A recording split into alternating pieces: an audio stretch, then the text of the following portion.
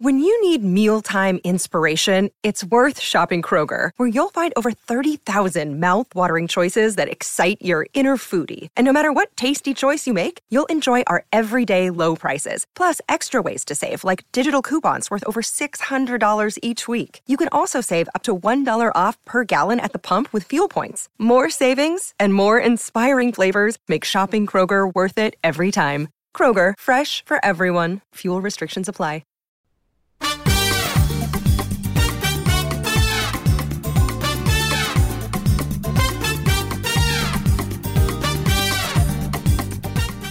This is the Get Booked Podcast, a weekly show for personalized reading recommendations. This is episode 298, and we are recording on September 14th. I'm Amanda Nelson, and I'm here with Jen Northington, and it's actually September 13th, not 14th, and we are coming to you from Book Riot. I got messed up. Well, this is my fault, because I forgot to update the agendas, because this is a live show. It is a live show. We are looking at each other's faces. It's weird. Yeah, we are looking at each other's faces because we are streaming this for the Insiders. Does Jen want to talk about what the Insiders is? I'll talk about Insiders. Why not? Insiders is our exclusive content platform for folks from the Book Riot community. And there's a bunch of different levels you can sign up at. But if you are an Epic member, you get lots of extra perks, including the occasional podcast live stream. So the Book Riot podcast did one a couple months ago, and now it's Get Book's turn. And then we'll do an All the Books live stream probably at some point, and only the Insiders get to see our weird faces that we make while we podcast. So, it's so many.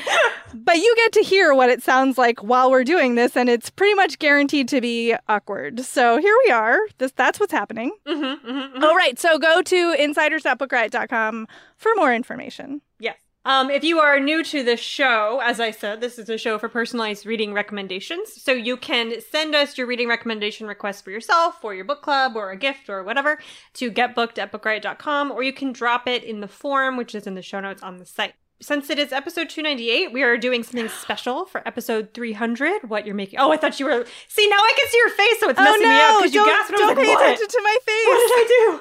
Okay, episode 300 is going to be in 2 weeks because that's how time works.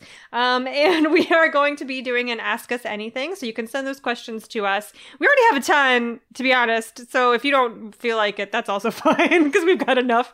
So we're probably going to have to do more than one AMA since we got so many questions, and I'm excited to answer those. Okay, we have a lot of feedback this week, and then I will read our first question, and we will hear from our first sponsor, and away we will go. So our feedback, let's see. Oh, okay, this is from S. Johnson, who says, I have a quirky, offbeat gay romance I think you'd both like. This is just a general suggestion for everyone. I've never heard it recommended on the show. It's called Looking for Group by Alexis Hall. It's about a young man who loves online MMORPGs and is in a fictional game meant to represent a real-life game of World of Warcraft. I've been a longtime player of World of Warcraft, and the book does a great job of bringing the life of that into the story, and it's very realistic about how easily you can get sucked into the game. The protagonist starts joining a person online they believe is a girl and starts developing friendship, which turns into romance. When they meet in real life, I'm doing air quotes, turns out to be a boy. Now the protagonist has to decide, is he gay? Can it be possible to be fooled into loving someone of a different gender? He is angry, etc. That sounds very angsty and complicated. Well, I mean, that is what Alexis Hall does. I was going to say, I've read most of Alexis Hall's books, but not that one. I feel like if this were a different author, I would not trust it. Yes. but Alexis Hall, I very much so trust. Okay, and from Georgia, this is a rec for Heather, who wanted Christian romance, Love and Other Mistakes by Jessica Kate. Great second chance romance with realistic problems and no easy solutions, but a happy ending all the same. You should write blurbs, Georgia. Yeah. All right, question 1 is from Kate. Kate says, I've been in a reading slump for about a month. I think it's a combination of the pandemic and work being busy, and I need something gripping but not too heavy. I enjoy family sagas, coming-of-age stories, romance, and YA. I also enjoy retellings of myths, especially Greek or Roman. Some of my favorites are One by One in the Darkness, Remember Me by Sophie Kinsella, The Dutch House by Anne Patchett, Hush by Jacqueline Woodson, Meg Cabot's Princess Diaries, and Circe by Madeline Miller. I don't like horror or anything creepy or with prominent violence, and only read thrillers occasionally, but when I do, I like there to be a strong hook, like Before I Go to Sleep or My Sister, the Serial Killer. Alrighty, let's hear from our first sponsor.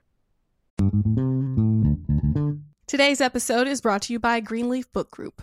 No summer vacation should be without a great read, and I don't know about you, but I am partial to mysteries and thrillers for my hot month reads. It's hot girl reading summer, always over here. And from the award-winning librettist of Legally Blonde, the musical, and the screenwriter of Freaky Friday, Heather Hawk, comes the page-turning psychological thriller, The Trouble with Drowning. So when author Eden Hart floats into Tucson's Antigone Books in all her dazzling perfection to give a reading, Kat, a struggling writer, can't help but compare herself. Thankfully, Kat's life starts to take on its own Eden-like glow when her literary future takes shape and she falls madly in love with Jacob. As demons from her past begin to surface, Kat's mental health craters, and this halcyon dream slips through her fingers. For the fastest-paced, slow burn you won't be able to put down, be sure to check out The Trouble with Drowning by Heather Hawk on Amazon or your retailer of choice. And thanks again to Greenleaf Book Group for sponsoring this episode. Today's episode is brought to you by Sourcebooks Landmark. So King Solomon says something very interesting to his son before he dies, and that is, quote, "Don't let the white man take the house," end quote. These, as I just mentioned, are King Solomon's last words to his son as he dies. Now, all 4 Solomon siblings must return to North Carolina to save the kingdom, their ancestral home, and 200 acres of land from a development company. Told in alternating viewpoints, Long After We Are Gone by Tara Shelton Harris is a searing portrait of the power of family and letting go of things that no longer serve you, exploring the burden of familial expectations, the detriment of miscommunication, and the lessons and legacies we pass on to our children. It's an explosive and emotional story of 4 siblings, each fighting their own personal battle, because who isn't, who return home in the wake of their father's death. Make sure to check out Long After We Are Gone by Tara Shelton Harris, and thanks again to Sourcebooks Landmark for sponsoring this episode. Jen, do you want to? This is a whole lot. It's a whole lot. Yeah. It is a whole lot. So I thought about this a lot. And I ended up going with romance because I felt like it. And you listed a bunch of romance writers who I feel like I have a sense for what you're interested in. And I haven't gotten to recommend this book on the show yet, I don't think. So here we are. My recommendation for you is The Girl with Stars in Her Eyes by Zoe Axelrod. And this is actually the first in a series for once. The series is called The Lilies. And the main character, I do love this, her name is Antonia Toni Bennett. Ha! But she is not like an old white, like Rat Pack dude. She is a young Black woman who loves the guitar. She's actually very talented. And when she was a teenager, she had this friend named Sebastian who was like a little bit older, you know, cute guy. And they bonded over music and they were in this very small town. Neither of them wanted to be there. Toni has like a very complicated relationship with her parents. Her mother was like a lounge singer who had an amazing voice but was not a very good mom. And then she gets sent to live with her dad, who she doesn't even really know, and she's in this tiny town and everything is terrible. But there's Sebastian and they become very close and they make a whole plan to leave together, and then he turns 18 and just goes and never tells her why, and he doesn't stay in touch. And she's just like, okay, fine, screw you. I have to do this all by myself. So now she's a grown-up. She's playing in Philly's indie rock scene and casting. What do you call it when it's a musician call? They send out a call for a guitarist. Audition? Yeah, auditions for a guitarist spot in an up-and-coming band. And she decides to go out for it only to discover when she's already there that Sebastian is their manager. And so, you know, this is a romance. They have to resolve their past and see if they can, like, how do they relate to each other now? Things are very steamy. There's a lot of, like, we shouldn't, but we will, you know, that kind of thing. And the way that music is treated is so good in it. The way that the different band dynamics are portrayed. It's an all-female, these are women. It's an all-female group, and they have, like, a lot of history. And there's a lot of intense, you know, what do I want to say? Like, there's reasons why they're looking for a guitarist that are not, like, entirely positive. This is where I give the content warning for drug use. One of the band members is kind of coming unraveled due to the fame and the pressure and also her own issues. So there's a lot going on, but I think you're going to love the characters. I think you're going to I loved this. I loved the pacing. I loved the storyline. I loved everything about it. And I think it's very in line with the things that you already like. So again, that is The Girl with Stars in Her Eyes by Zoe Axelrod. Okay, I picked Dial A for Aunties by Jessie Q. Sutanto, which hits a lot of the points that you asked for. It's a family saga. It's coming of age. It has a romance. It's not creepy. There's a little bit of violence. But it is a thriller with a strong hook that is based around families in the same way that My Sister, the Serial Killer is. Not the same way, because her sister is not a serial killer. But so this is about a woman named Madeline who has left college and she lives in California with her family. Her mom, who raised her as a single mom, and her three aunts. So 4 older women and Madeline. And Madeline is a photographer. She is participating in this business that her family has started. So it's a wedding planning service. She does the photography. One of them does the singing. One of them does like the food, the baking, the catering. One of them is a florist, etc. And they're also meddling. Like it's a family of Chinese Indonesian immigrants. And so Madeline has that pretty common kind of, I don't want to call it like a thing. I don't know. It's not a trope, but she doesn't feel like she's Chinese Indonesian enough. She doesn't feel American enough. Like that's a very common kind of friction or internal struggle that she's always feeling, especially when she's around her family. And they meddle in her life a lot. And so her mother sets her up on this blind date by pretending to be her on like Tinder. Like she catfishes a dude on Tinder, sets her up on a blind date. And so she decides to go because she's nice. I would not go. She's like nice to her mother. So she goes and she accidentally kills her blind date. It's not super violent or gory or anything like that, but she does accidentally kill him. And it doesn't look great, so she decides not to go to the cops. She panics, she drives home, and asks her mom and her 3 aunts for help. And then, so this is different from a lot of thrillers or murder mysteries, because you know who did it. It happens in the first, 10 pages. The whole mystery here is, how are they going to get away with it? Because then it becomes, we have to hide this body. We have to dispose of this body, not just hide it, but, get rid of it forever. The kind of bigger twist here is that they have a wedding that they're working that weekend for a billionaire, like a literal billionaire with a B, who, if they nail this wedding, they'll be set as a business for life. So they have to, professional and also personal stress.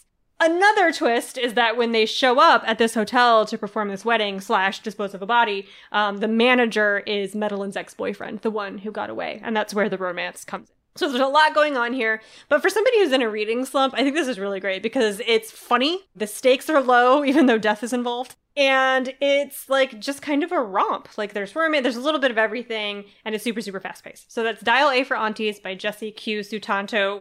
There is, I feel obliged to say, there's some love in the live stream comments for Dial A for Aunties. So yes. Co-signed so by other listeners. All right. Our next question is from Alice, who says, I work in an international NGO, non-government organization that focuses on the promotion of responsible and multi-perspective history education, where I coordinate professional development for educators and am in charge of our periodic messages for members. In our periodic messages, I would like to start to add reading suggestions, because I have noticed that we do publish a lot of reviews, but these are all for nonfiction books, while I believe you can also learn a lot from fiction. In the first version of reading suggestions, I have focused on books that will change your perspective of colonial history, and suggested Homegoing by Ya Jessie, Sea of Poppies by Amitav Ghosh, and The Moor's Account by Layla Lalami. I'm now looking for books that I can read and then recommend on new themes. I was thinking something on the fragility of democracy, something on challenging stereotypes and preconceptions, or something on the dissolution of the USSR. Any genre works, but they have to be nonfiction. Of course, I'm very interested in diverse voices. I know you will only recommend 2 books, et cetera, et cetera. I misread this question. I think she meant they fiction. Have to, right? The question is asking for yes, fiction. Yeah, okay. All right. So yes, maybe it's just a typo. Okay, so I recommended fiction. I hope, Alice, I hope that's what you actually wanted. So I'm just going to keep going here. I picked The Rib King by Lady Hubbard because I think it does a great job of challenging stereotypes and preconceptions. And it is very much in line, I think, with what you're trying to do here. Also, it's just so good. I'm like kind of obsessed with it. So there's that. Content warning for violent racism and just like all of the racial issues. It's not great in that regard. So this is set in early 20th century. I think it's in like it's New Englandy, and the action mainly takes place around the house of this white family, the Barclays, who are, you know, well-to-do, they're entrepreneurs, and they have quite a few Black staff. And one of them is very talented in the kitchen. You also get multiple perspectives from these staff in like really interesting ways. But the crux of the story is that one of them invents this rib sauce, is basically a sauce, and they decide, as has happened so many times, to like the white family decides to bottle it and sell it and market it using the caricature of August, who is the one who invented it. And it's like, well, we're talking like, you know, Aunt Jemima, Uncle Ben, like the use of very cartoony, stereotypical images of African Americans to sell products to a white market. So that's what's going on here.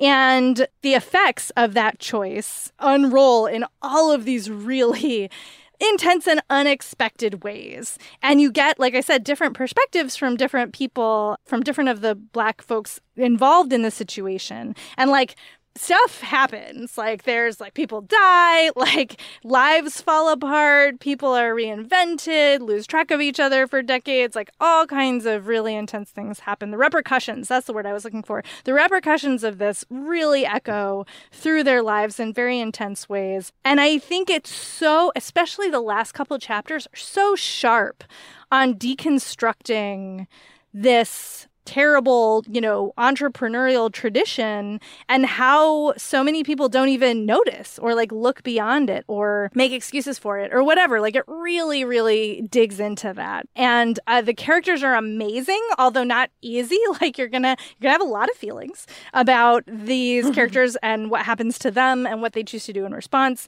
And I just think it's great. So I think it would be a great thing to recommend for a list like this. So again, that is The Rib King by Lady Hubbard. I also fixated on the challenging stereotypes and preconceptions portion of this question, and also that you work for an international NGO. So I went with The Woman Next Door by Yewande Omotoso, which takes place in South Africa and comes with a trigger warning for apartheid. I mean, I would usually say racism, but I feel like apartheid has so much other stuff going on. So apartheid. So the thing that I love about this book is that it's about two very elderly women and their like decades long hatred for each other. Hortensia and Marion, they're neighbors. They live in a very fancy neighborhood in South Africa. Hortensia is Black and Marion is white. They were both successful with careers. And both of them have been widowed recently. And they hate each other with like the deep, fiery passion of 1,000 burning suns. And have since day one. And it goes back to the fact that Marion was an architect for much of her young life and was one of the first female architects in South Africa. And she built the house that Hortensia lives in, but she never got to live in it herself and has always wanted to. So the fact that like this woman lived in my house, but also this Black woman lived in my house, like haunts Marion forever. And Hortensia can tell, you know, like she feels that there's some angst there, and Hortensia is a very bitter, angry woman. She is just a viper. Like she is a pit viper. Everything that she says is biting and caustic and rude and amazing. And so they just fight constantly. And when the book opens, there is a court case that is coming up out of South Africa. It's like a post-apartheid. It's an attempt at reparations where land that was taken from Black families during apartheid is being returned to their descendants. And the neighborhood that Hortensia and Marion live in is one of those places. And so Marion calls a, neighborhood watch essentially of old biddies together and is like, just opens the meeting with like, here's the thing that's happening. Here's our plans to fight it, da da da da. And Hortensia is like, I'm sorry, why are we fighting this? This is why is like the assumption that we are right and these people who are making this claim are wrong. And then that main conflict, which of course is about something much greater and something historical and about the preconceived notions that they have about each other, is kind of unfolds on this backdrop of these two women who are just so spiteful and angry and hate each other so much. But as the book unfolds and they fight this battle together and come to understand each other a little bit more and realize they have a lot more in common than they do not in common, they develop I wouldn't call it a friendship necessarily, but it's an evolution. I would almost call this a romance, to be honest. Like, the evolution of their relationship is like, it's just beautiful. And Marion, I don't want to recommend this book and be like, and then the white lady realizes the error of her ways and becomes fancy and perfect at 85, because that's not it. But she, like, tries, Like, both of these characters are bad people in different ways and for different reasons, but they're both so human, and the battle that they wage against each other is so understandable. Anyway, so it'll battle some stereotypes on an international setting, which I think would be great for this list. So that is The Woman Next Door by Yewande Omotoso. Okay. Question 3 is from Stephanie, who says, after reading Talia Hibbert's Get a Life, Chloe Brown on an impulse from my local library, I discovered that I apparently like romances now. In addition to Get a Life, Chloe Brown, I've also read Hibbert's Ravenswood series. I read the Bromance Book Club. Alyssa Cole is already on my TBR. In Hibbert's books so far, I love the quick-witted, sarcastic conversations and tone of her books, and the fact that she builds up to sex scenes that are fun and consensual while still definitely steamy. Also, I like nice male characters and don't really want to read about jerks who are redeemed or healed by the power of love. I prefer modern-day romances, but I'm open to reading historical if it's really good. I myself am multiracial, Native American, Black, and white, and so bonus points for a romance novel with a multiracial character or romance, and extra bonus points for a book with a main character involved in a fandom, because I am that kind of nerd. All right, Jen, what you got? So I was going to recommend a different book by Alexis Daria to you, but then I read A Lot Like Adios over the weekend in 2 hours flat. I opened it and I did not move again from my couch until I finished it, and it fits this question even better than the other one I was going to recommend. So again, we are talking about A Lot Like Adios by Alexis Daria. This is technically the second in the Primas of Power series. Don't at me. You can read it. Totally stands alone just fine. Although you should read the others because these are so good. So, okay, why are you going to like this? 1, hero, not a jerk. He has done something very stupid, but he is not in fact a jerk. 2, our main heroine, Michelle, is Italian and Puerto Rican and has that mix going on in her family. And 3, they have this amazing, adorable storyline where they've been friends since early childhood, and one of the things that they share together is the love of this one season of a space opera featuring Latinx characters that got canceled, and so they have written fanfic for it, and you get actually little snippets of that fanfic throughout. So I think you're just gonna love this. The thing that Gabe did that's extremely stupid is at 18, he got into a college in California. They grew up in the Bronx, and he got into a college in California and didn't tell anyone because he was facing a lot of family pressure at home, and he knew that people were going to be upset that he was leaving. He didn't want to disappoint Michelle. They had been very close, and there's kind of a will they, won't they teenagery vibe. And he tells her in this terrible way, actually, I'm leaving. And she's like, how dare you?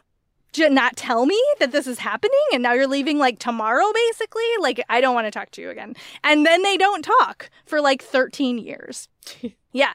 So he starts a very successful gym in LA, and one of his investors, part of the deal was that they open a New York City location. And his business partner, while trying to find someone to do the marketing for this new location, finds Michelle, does not realize that they have history, and hires her to do the marketing. She finds out that it's Gabe.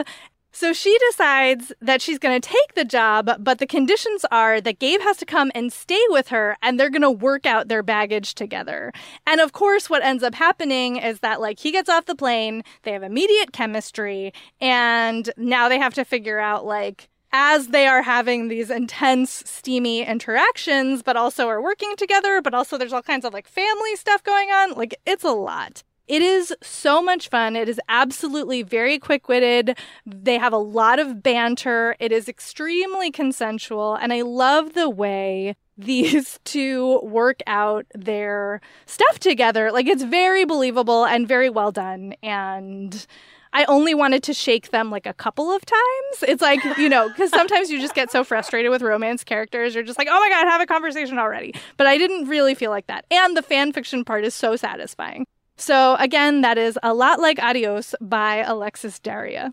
All right. So for quick-witted sarcasm with non-jerky multiracial characters, I went with The Worst Best Man by Mia Sosa, which is about Carolina Santos, Lena, who is a wedding planner who was recently left at the altar. And the irony, is there. I don't know. It's in a lot of Morissette songs. And she has moved on past her, embarrassing incident of being left at the altar and has become a very influential and successful wedding coordinator in Washington, D.C. She has offered an opportunity to work with a hotel line, like a very fancy boutique hotel line, to help do their weddings. But the issue is that they have also hired a marketing firm to work with her. So the marketing firm and the wedding coordinator would work together. But the marketing firm is the representative from the marketing firm is the best man from her wedding, which is her ex-fiance's brother. So that's a no. It's very, and she doesn't have anything, she doesn't have beef with the brother. He didn't do anything to her necessarily. He was the one who told her that his brother wasn't coming to the altar. So he delivered the bad news, but she doesn't have anything personally against him necessarily. He's just a face of, bleh, so she's not into it. And Max, who is the hero, is into her and has been for forever, but of course never did anything about it because brothers, girl, and all of that. But now they've not been together for a long time, and he's very interested in working with her. Hint, hint, nudge, nudge, wink, wink. Okay. And so they have to survive the next few weeks, right? They have to make this presentation. If they nail the presentation together, then their partnership will be selected to work for this hotel chain, and then both of their careers will be basically set. And so that's what they do. It's almost like a professional closed room romance. They're trapped together, not literally in a room, but they're trapped together on this project, and they have to go be successful and also work out their awkward weirdness. And her ex-fiance pops up a few times and he's a jerk, but she's not kissing him, so we don't have to worry about that. Carolina also comes from a very large Brazilian family. I think she's Afro-Latina. And Max is white. So there's lots of that interaction where she takes him to a capoeira class and beats the crap out of him at one point. It's amazing. It's so great. And they have a lot of banter. It's just a lot of fun. And it's going to be a movie soon. So look out for that. So that is The Worst Best Man by Mia Sosa. Excellent. All right. Our next question is from Gul Jamal, who is looking for, I love this, single sentence request. Are my favorite. A book like The Outsider by Stephen King, or any murder mystery book that has a thick plot with a lot of murder. And that is thick with 3 C's, for the record. And no K. And no K. So first of all, I would like to congratulate Gul Jamal on being the first person to ever write in describing a plot as thick. That's amazing. Thank you for doing that. I'm just going to keep going. I talked about this book recently, but I really, this was the first book I thought of when I read this one-line request. So I am picking They All Fall Down by Rachel Housel Hall, which is a murder mystery with a lot of murder. So much murder, y'all, in this book. It's the murderiest of murder mysteries. It is, is it technically a thriller? I never know the difference between mystery and thriller. That's a confession that I'm making right now. So anyway, there's a lot of murder. Miriam, who is our narrator, has been invited to what she thinks is a reality show on a private island that's gonna, if she wins, she'll get a lot of money. And even if she doesn't win, they've guaranteed her $10,000 and she could use the money. She also needs to get out of town because we don't know the exact details, but there's been some all kind of altercation. The police have been called. Her daughter and her ex-husband and her ex-husband's new wife are all very mad at her. And she's like, I'm going to go on this reality show. I'll come back with a lot of money. I'll win. They'll all have to be nice to me. The end. It's perfect. It's a perfect plan.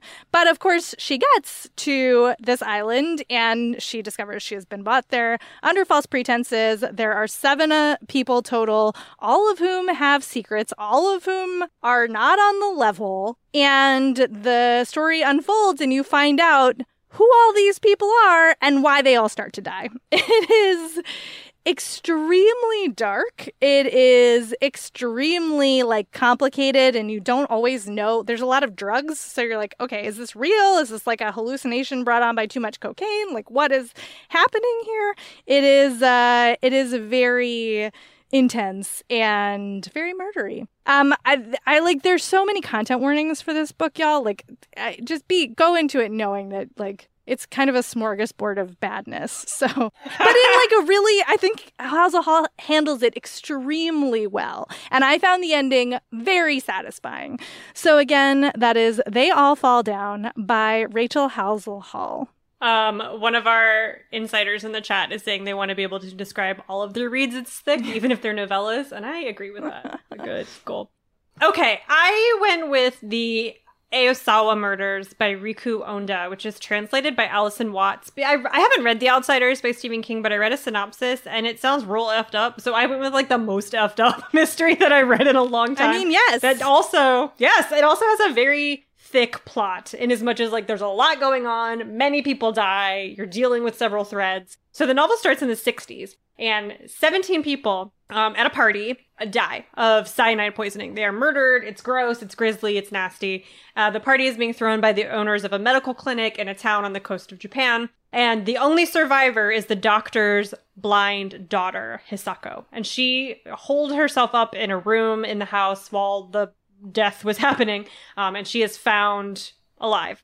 The person who becomes the prime suspect is someone who like delivered some sodas to the party, and he dies by suicide a few months later, which the police consider to be an admission of guilt, basically. And they, even though they never figure out his motive, they decide that that's good enough, and they close the case, and that's it. But there's always like a little suspicion from the cops that Hisako, the daughter, had some kind of role in the deaths of all of these people. They can't prove it. They can't figure out why, like what her motive would be, but it's just a little weird that she is the only person to manage to survive this incident. And the author of a book about the murders that's written about 10 years afterwards, who is a childhood friend of Hisako's, shares this sentiment. And she was a witness. She was one of the first people to discover that the killings had happened. Like, she walks into the house and discovers all these bodies and then realizes that Hisako is still alive, calls the police, all of that. And so you get testimony from a few different people, some family members, witnesses, a couple of neighbors, and some of the police investigators in the present day, and then Hisako, who is still alive several years later. About what happened. And so you kind of like weave around and through all of these different perspectives until you get to figuring out what happened. And even when you figure out who did it, the why is still like, ooh, itchy. It's like a hook in your brain, you know, like it gets in there and you think about it for forever after you've read it. Like, did I interpret that right? I don't know. Like, it's one of those questions of like, was this not justified, but yeah, was there a motive, or is it a motive, or is it a sociopath? You know, this kind of like dance, and that kind of stuff just sticks with me. And I think Stephen King is really good at those questions. Actually, like, he's really good at the deep, dark ickiness inside people. I've often wondered what like living in his brain must be like. I don't know. Anyway, okay, so that's the Aosawa Murders by Riku Onda, translated by Allison, and it is time for our next sponsor. Today's episode is brought to you by Bloom Books. Diana Dixon has a busy summer and no time for tall, gorgeous hockey player Shane's shenanigans. Because you know what? If they shenan once, they'll shenan again. So she thinks she knows exactly who he is when he moves into her apartment building, but turns out Shane's sick of hookups and tired of being on the rebound after his long-term girlfriend called it quits. But when his ex comes back into the picture, he needs a plan. And who better to play his new girlfriend than his sassy new neighbor? So a fake relationship might be perfect for Diana's own ex issues, but Diana is used to living by the rules. Will she learn that when it comes to love, rules are meant to be broken? Make sure to check out The Dixon Rule by Elle Kennedy. Elle Kennedy is a New York Times and USA Today bestselling author with over 1 million copies of her books sold. So this is going to be another banger, y'all. Make sure to check it out. And thanks again to Bloom Books for sponsoring this episode. Today's episode is brought to you by Thirsty by Jazz Hammonds. College student Blake and her girlfriend have one goal: join the exclusive sorority that promises connections to a network of trailblazing women of color. Now, Ella's acceptance is a sure thing. She's a daughter of a Serena Society alum after all. Blake, on the other hand, lacks Ella's pedigree and her confidence. Luckily, though really unluckily, she finds courage at the bottom of a liquor bottle. When she drinks, she's bold and funny, and as pledging intensifies, so does Blake's drinking. Ella assures her that she's fine, partying hard is what it takes, but with her future on the line, Blake must decide how far she's willing to go to achieve glittering dreams of success. Now, just so you know, Jas Hammonds is the 2023 winner of the Coretta Scott King John Steptoe Award for New Talent for We Deserve Monuments, and We Deserve Monuments was an Amazon Best Books of the Year and Barnes & Noble Best Books of the Year for 2023, so suffice to say, y'all should check this new one out. Thanks again to Thirsty by Jas Hammonds for sponsoring this episode. Side note, before we get to the next question, I super do not want to live in Stephen King's brain ever. Ew, no. Ever. No. No, thank you. No. We'll pass. No. This is also a side note, but do you listen to the Rewatchables? You don't do a podcast. No, not so much, yeah. So the Rewatchables is just a podcast of like a bunch of film critics rewatching like movies, famous movies, and the episode on The Shining is amazing. And there's a whole rant for like 20 minutes about how Stephen King's brain is the worst brain to like ever possibly live in, and I would agree that is accurate. I have seen the documentary about The Shining where it goes into all of the conspiracy theories. Room 237. Yeah, or it's the room whatever number, and it is banana pants. Yeah. Yep. Okay. Question 5 is from Michelle, who says, my book club and I have chosen travel and adventure as our theme for the year, and we are in search of graphic novels that fit the bill. We lean hard towards historical fiction. I would especially love something featuring women and POC, but otherwise our only request is that the adventure take place on Earth. So we might be able to one day visit the places we have read about. Okay, I'm going to keep going because this one's really quick. I picked French Milk by Lucy Knisley, which is a graphic novel about France, which you can visit only if you're vaccinated, though. Heyo, get that jab. Okay, because they just banned unvaccinated Americans, just saying. So this is a graphic memoir about Lucy's life in her early 20s. I think it's early or mid-20s. She's a young woman, and she spends 5 weeks in Paris in January with her mother. And her mother and her have like a complicated relationship. Her mother is just turning 50 and has feelings about it. Lucy doesn't have a lot of money, as one does when one is in one's early 20s, and like has a lot of feelings about that. Being in France doesn't make those feelings go away, right? Like it's beautiful and luxurious and elegant, and I have 4 cents. So that's what I'm supposed to do here. And so it's just kind of that. Like the reviews, let me put a little asterisk here. I think it's great. I think it's a very honest portrayal of being young and confused and kind of whiny in the foreign country where like you don't necessarily speak the language super well. Your mom is annoying. You're poor. All of that. Some of the reviews don't love revisiting that mental framework. You know what I mean? Like in the same way that some people don't like YA because they feel like it's too angsty. I think that that's where these people are coming from.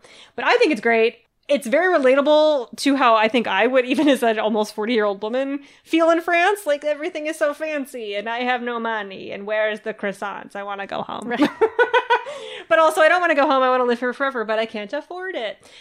So, you asked for an adventure. I don't know that wandering around Paris, whining, and going to museums could be considered an adventure necessarily, but also it super could. Like, if you're young and haven't traveled a lot, and this is a new place where you don't speak the language and you don't really understand the culture or the values of the people around you, like that's definitely an adventure. And living there for 5 weeks, like that's a lot of immersion in a new place. So that's French Milk by Lucy Knisley. Oh, and some of it is like, I think, literal pictures of her travel diary in very tiny print. So like, where are your readers if that's you? We have a couple unintentional themes. We had marketing firms and romance novels earlier. And now we have like sort of an adventure, also complicated parent-child feelings. Because my pick for this one is Just So Happens by Fumio Obota. It is about a young woman. It is fiction, but it is contemporary. It's not historical. Yumiko is a Japanese woman. She is young. She has lived in London for a long time. Like, she's got a job and a boyfriend, and she's very settled there. And then her father calls to tell her that her father has died. And so she has to go back to Tokyo for the funeral and is very immersed in like all of that, you know, the rituals around the funeral. You get other like cultural touch points, like No theater is part of this. And it is beautifully, beautifully drawn and illustrated. And it is very much about, like coming to terms with like being a person in the world and like being in a location that should be familiar, but kind of isn't. And like, how do you navigate that space and how do you navigate life and all of those questions, and then dealing with grief, like a lot. So like, I don't know that that's like, it's not like a swashbuckling adventure, but it is a life adventure.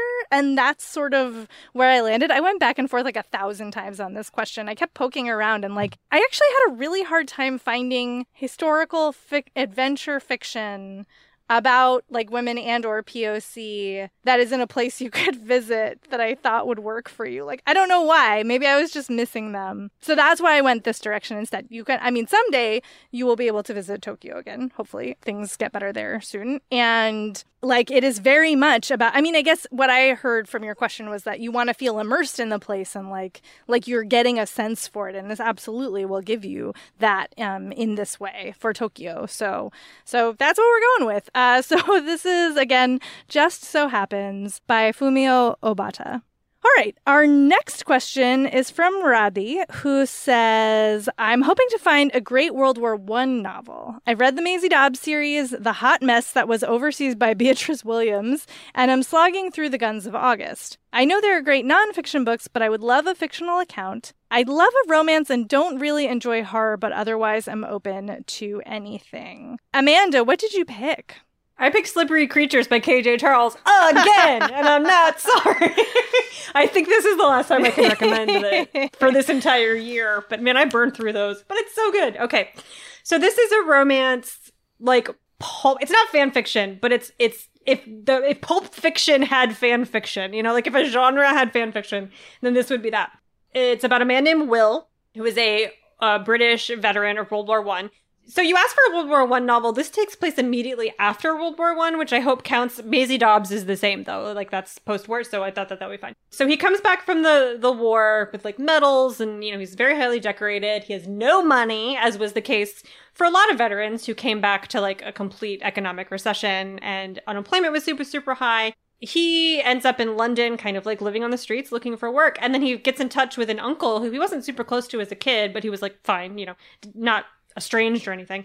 And his uncle owns a very chaotic good secondhand bookstore. And Will, he hires Will and like basically saves Will, takes him off the street, gives him a job, something to do. And then he dies. Like a few months later, he has a stroke and he dies. And Will leaves the bookshop to Will. And Will is like completely overwhelmed because the store is in total chaos, as secondhand shops often are.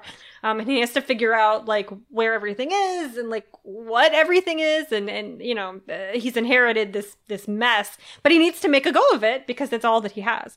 But then criminals start showing up, asking him for the information, like capital T, capital I. And he's like, what are you talking about? Get it? No, this is no. And then the War Office shows up, like his commander, like his bosses could show up, or former bosses anyway, also demanding the information. And he's like, so you and also the criminals want something that's in this store. I don't know what you're talking about. And I need you to leave me alone functionally. Like, if I find it, I'll call you. I don't know what you want from me. Like, he has no way. They're looking for a piece of paper in a bookstore. Like, this could be literally, And then a man named Kim shows up. He's very charming. He's very cute and wealthy and, like, fancy. There's a class divide kind of thing here. And he shows up as someone is trying to rob Will, like trying to find the information, and he scares the robbers off and then gets like completely fascinated by this whole thing. Like they're looking, obviously this is some kind of conspiracy. This is interesting. I'm bored and rich, so like, let me help you. And so they decide to team up to figure out what's going on. But Kim is secretly a spy, and like, whose side is he on? And there's so much double crossing and triple crossing and kissing while the double and triple crossing is happening. I hate you. I love you. I want you. I hate you. That's, and also like a bookstore. It's just the most charming, lovely thing. And in all of that charming loveliness is like a real historical novel about the difficulties facing World War I veterans. Like KJ Charles is so good at shoving learning at you, even when you didn't ask for it. But it's great. And this is a new series. I think the second one just came out. And she's still writing them. So that is Slippery Creatures by KJ Charles. Amazing. Well, Amanda, I'm glad you leaned into the charming and romance because I sure did not. I gave you a pick from my TBR, which has come extremely highly recommended from people I trust. And it sounded, maybe I'm reading into your question, but it sounded to me like you're looking for something like not just the same as what you've read already. And so I'm recommending At Night All Blood is Black by David Diop, translated by Anna Moshkavakis. And this is the story of a Senegalese man named Alpha who is from like a small village, has never traveled, and then he finds himself fighting with the French army during World War I. In like a, they called it the Chocolat Regiment. So he's fighting with other Black and African diaspora folks. And things go very badly because they are at war and it's World War I and like things are going to go badly. And he starts to sort of unravel, including doing things like sneaking across enemy lines to murder German soldiers and like take their severed hands back. And so like it's not horror, but it is grisly. But again, like it's World War I we're talking about. Like it's a war novel. So like, again, maybe this isn't what you're looking for, but it's certainly talking about a part of World War I that we don't get a lot of coverage of, right? Like we get a lot of like the European perspective of World War I, both in fiction and nonfiction. But if you want to read something that like goes into the forgotten chapters, this is absolutely it. It has won a prize in France. Like it is supposed to be just amazingly well written. And I'm super excited to read it. And I thought you might want to add it to your TBR as well, even though, again, dark and grisly. But that is At Night All Blood is Black by David Diop, translated by Anna Moskavakis. All right. Our last question is from Eric. It's a two-parter, so we split it up. First question is, looking for fae-like realms and different cultures. For example, Spinning Silver by Naomi Novik has Russian-inspired fantasy, including an ice realm, which feels similar to the traditional fae, but has its own interesting identity. I'm interested in getting stories of these kinds originating from different parts of the globe. And then the second part, he's looking for fantasy with very involved, possibly conflicted versions of folklore. For example, I absolutely love the songs and the tales of yore in the Kingkiller Chronicles. Different societies in this world have different versions of the histories or stories that overlap and conflict, as well as have pieces which are true, alongside others that are merely legend. The reader isn't exactly sure where truth starts and legend ends. These are interwoven into the plot and shape the happenings of the book. Okay, so like I said, we split this. I took the first one, so I'll go ahead and answer that. He's looking for fae-like realms and different cultures. I picked my forever favorite fae series, the Tufa series by Alex Bledsoe. The first book is called The Hum and the Shiver. And this takes place in East Tennessee, which might not sound like a different culture, but I feel like so many fae and fairy-inspired things are like very European, and the hollers of Eastern Tennessee is its own culture, I pinky promise. So the Tufa is this society that lives in the Smoky Mountains in Eastern Tennessee. Nobody knows where they came from or how they got there. When the indigenous people of the United States arrived there, the Tufa were already there. When the Europeans came, the Tufa were already there, and they don't leave. Like they are just this tiny little community that stays there and minds their own business, and they have their own like town, and Private Bronwyn Hyatt is the main character. She's like 18 or 19. She's very young. She's a veteran of the Iraq War who left to like flee the expectations of her family, as many soldiers do, and also to get away from her awful boyfriend. Except when she goes to Iraq, she gets wounded very, very, very badly and ends up coming home. So she's discharged, and now she's back, and she can't walk. I think she's on crutches. She's, got a long and hard recovery ahead of her. And all of the stuff that she left to get away from is still there, including her terrible ex-boyfriend and a ghost that is haunting her family, warning that someone is going to die. So the supernatural stuff very slowly reveals itself, and it is a very matter-of-fact, like, mountainy kind of way. Like, the stuff that they say about the Tufa's culture and what the expectations that she ran literally to the other side of the planet to get away from are. And going in that there's, like, a fae or fairy or some kind of fae situation going on here, but, like, who the Tufa are, where they came from, how they got here, how Bronwyn is involved in it. A priest, my favorite side character in this whole series, is the priest who shows up or preacher, whatever, who shows up to like start a new church in this village, which this is my own like bias, I guess. But when I was reading this, I was like, oh, a preacher in Tennessee, I'm sure he'll have an easy time of it. But the Tufa are not having it. They don't want any version of Christianity or any, they've got their own thing. And the discovery of the details of their culture is so fascinating, and how it works into rural Tennessee in a way that like people just got used to them because they were already there. And like, what are you going to do? You know, there is a little bit of racism since they come from like, who knows, literally God knows where. And they are sort of dark. There is some explicit racism, specifically from police, because the Tufa do whatever the heck they want because they can. And so there's a few scenes that are like uncomfortable in that way, but for the most part, it's just so enjoyable and interesting. And I really wish there were more fantasy novels set in like Appalachia and the mountains of Tennessee and like Kentucky and those areas, because you know we get now I'm on a whole thing. We get there's like rural fantasy and urban fantasy, right? But rural fantasy, as we know it, is like Lord of the Rings, and that's all anybody ever thinks of is like English countryside. Right. But the rural areas in the U.S. are very different. So that's The Hum and the Shiver by Alex Bledsoe. So you have been recommending that literally since we started the show. And somehow I still haven't read it, which isn't usually how it works. When you recommend a thing enough, I always read it. So now I'm going to have to like bump this up on my list because I feel like it's gone on long enough that I have not read this book. I've worn her down. You worn me down. Not that I was like resisting. I just, you know, you love it so much. I'm never going to get a chance to recommend it because you would recommend it if it was appropriate. Because I have 3 out every year. So, but that's no excuse. I will, okay, I'm taking a vow. By the end of 2021, I will have read this book. Yay! It's also a really long series, and I read all of them. Yeah. Which I never do. I'm a terrible finisher of series. Right. Also, side note, the Fae Situation is the name of my band. I called it. Nobody else can have it. It's mine. All right. So I took the fantasy with conflicted versions of folklore because do I have a novella for you? I'm like making finger guns. The insiders can see, but you can't. But I have a novella for you. It is When the Tiger Came Down the Mountain by Nhi Vo. It is technically the second in the Singing Hills cycle, but it is 100% standalone friendly. You do not need to have read the other one to read it.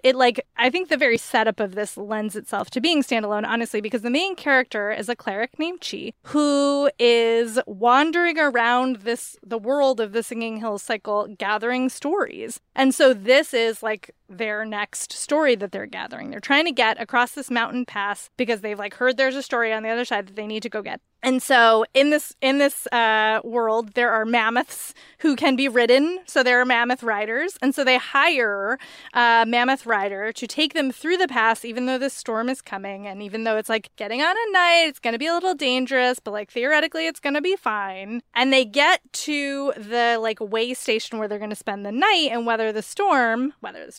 And there are tigers, shape-shifting tigers, who are like, great, our dinner has arrived. And they're like, no, please don't eat us. Like, please don't eat us. And Chi decides, in like a very Arabian Nights kind of situation, that they're going to tell a story to the tigers to try to keep them from eating them until help can arrive. And the story that they're telling is about a tiger who fell in love with a human and they got married, but like things did not go well. And so the tigers are like, oh, sure, right, you're going to tell us that story? Like, we know that story way better than you do, but like, sure, cute human, like, go ahead and tell your story. We'll eat you when you're done. So Chi is like, and their companion are sitting around this fire, you know, trying to like enthrall the tigers enough to not get eaten. And the whole thing is them disagreeing on the finer points of the story and like telling it to each other and then retelling it and like who is right and what are the different interpretations and like what if the tiger likes the human version better or vice versa. Like they can't even agree amongst themselves on what the quote unquote real version of the story is. And it is so well done. Like it's such a great meta narrative. The tension is so well handled. The characters are great. The story inside of the story is excellent. Like, oh, I think you're just going to love it. It's so juicy and good and fun. And so again, that is When the Tiger Came Down the Mountain by Nhi Vo. And that's our show. That's our show. We're doing jazz hands. Yay! Nobody ever gets to see my jazz hands that I do every week. You, not even Jen. Yay! All right. Thank you so much to our audio editor, Jen Zink. Thanks thanks to all of you for listening and to the insiders for watching our faces. It was super weird, but I appreciate you. For more recommendations, you can check out bookriot.com, and you can find all of our other podcasts at bookriot.com/listen. Please leave us a rating and a review on Apple Podcasts. It makes the show easier for others to find. And thank you so much to our sponsors. You can find us on social media. I'm on Instagram at I'm on Instagram at I'm Amanda Nelson. And where is Jen? Jen is on social media hiatus at the moment, but when I am not on hiatus, you can find me on Twitter and Tumblr as Jen IRL, that's JENNIRL, and on Instagram as I am Jen IRL, probably in October. I'll come back in October-ish, maybe. It's time to take a little break. So yeah, that's my story. Alrighty, and we will be back next week.